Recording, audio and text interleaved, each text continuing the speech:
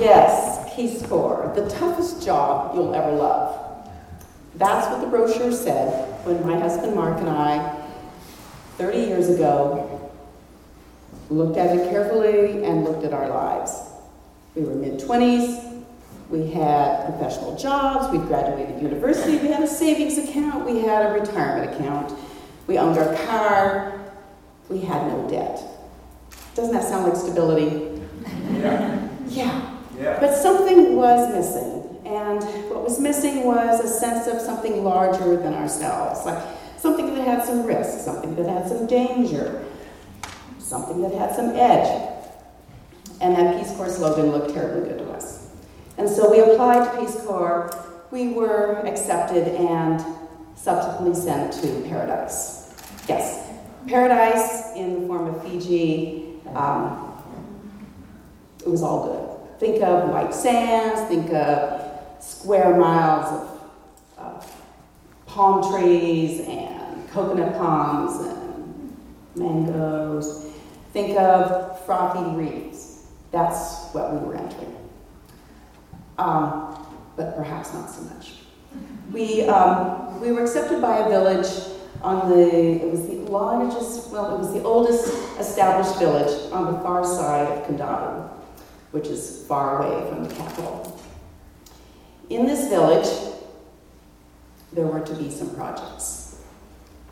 There was no tap water, there were very few pit toilets, there were fishing boats with even fewer working motors, there was no electricity, there was no radio telephone, and the village itself was built on a floodplain, so that with any storms or hurricanes that came through, there was a great deal of standing water.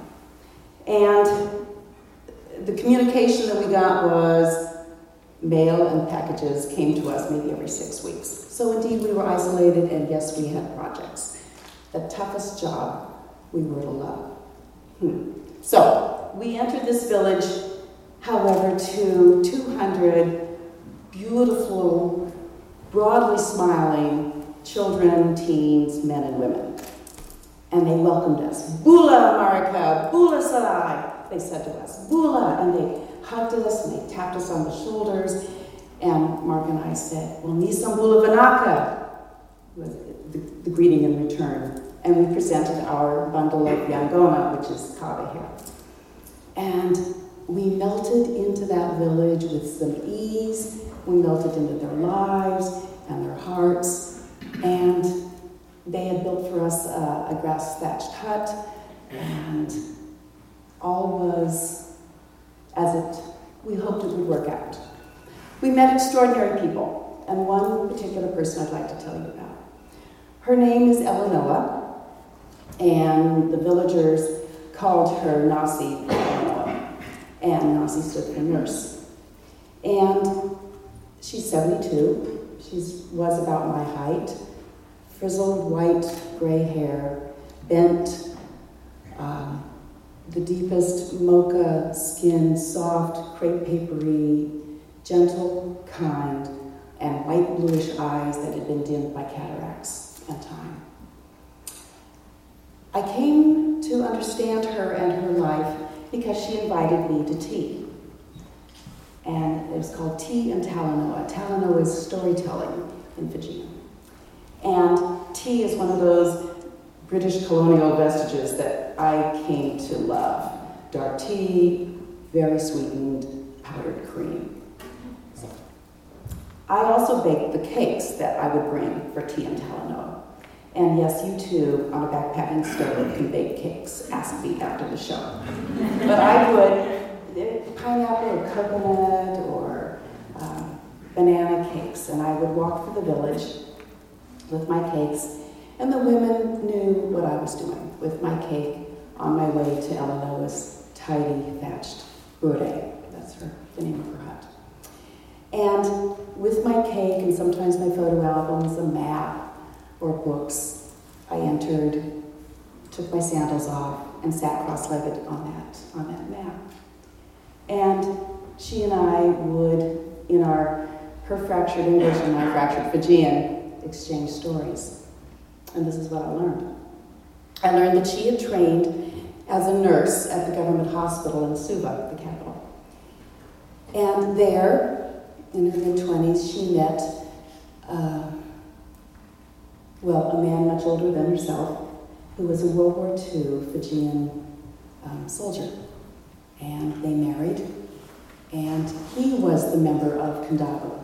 He was a member of the clan, and he came back to the village, and thus did she. So she was an outsider. She was foreign, as it were, to the village.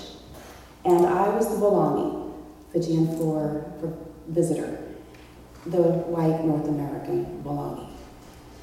And she invited me repeatedly, and I accepted every invitation. With her nurse's training, she began the work of administering to men and women and children in that village and the villages up and down the coast. She attended children with fevers. She dealt with wounds. She addressed all sorts of illnesses. And what impressed me most was her work as a midwife. She attended all the needs of pregnancy, and she was present for the live births, and she was present for the stillborns. And it was with a bittersweet knowledge that I learned that Nasi Elanoa and Yosue, her husband, would never have children.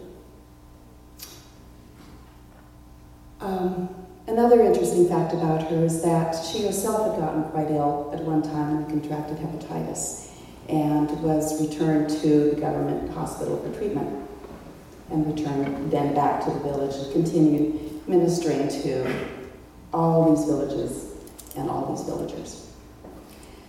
So during our Peace Corps service, there was a storm. There were several storms, but one was a devastating hurricane, like a Category 4, that devastated hillsides and uprooted gardens and wrecked even more of the fishing boats and flooded our village.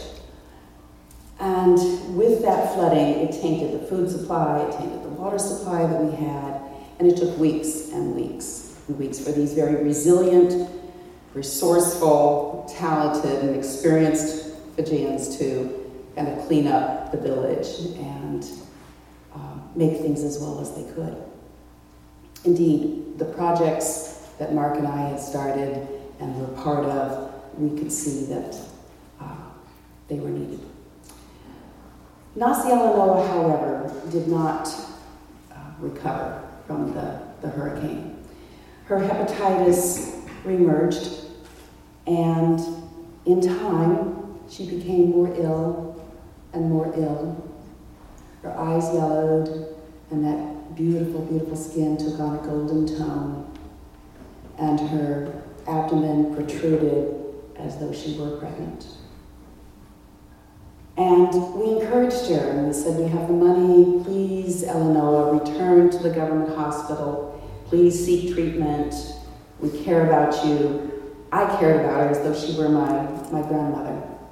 After those repeated sessions and tea time with her, I cared very much about her. And she refused. And she refused to leave, and she became more ill. So it was not surprising that one morning I woke up and I could hear the conch shell, and the conch is this very large shell that announces meetings and such. Woo! Woo! Woo! 3 times. 3 times to announce that Nasi Elanoa had died. And in that heat and that humidity, we tend to the preparation of the person who died very, very quickly. And that morning, the women invited me, the women of the village invited me to join them in the ritual preparation of the body. And I felt so privileged at that point, the youngest, the Walangi, the Peace Corps volunteer, invited to be part of one of the most intimate rituals in their lives. And 24 of us entered Eleanor was very tidy beret and sat cross-legged on the floor while the eldest women took the coconut oil and from her head to her toes, spread it over her body, a tired, worn body. And the rest of the women in those circles, they cried and they wept and they shared Talanoa. And they told of the illnesses, the wounds, they told of their pregnancies, they told of their deliveries of those babies, they told of naming their daughters after her. And I sat with them, the visitor, in that intimate situation, and thought to myself, this is what community does. This is part of the resilience and the generosity of being. This is what the collective love over time brings us to do. Later that year, Mark and I finished our term of service in Kadavu in Fiji, and we returned to Portland. We returned to a savings account, a retirement account. We returned to a jobs. And we did. We had accomplished the hardest job you'll ever love. And yet, I returned knowing that something radically different had happened for me. The hardest job, I realized, is the work that you do from within. And that work involves patience and generosity, humility, and that wonderful, wonderful saying of Gandhi, be the change you wish to see in the world. And for those feelings, now 30 years later, and now 30 years evolving, I have Peace Corps and Fiji and Wasi Alanoa to thank. Thank you, Vanaka.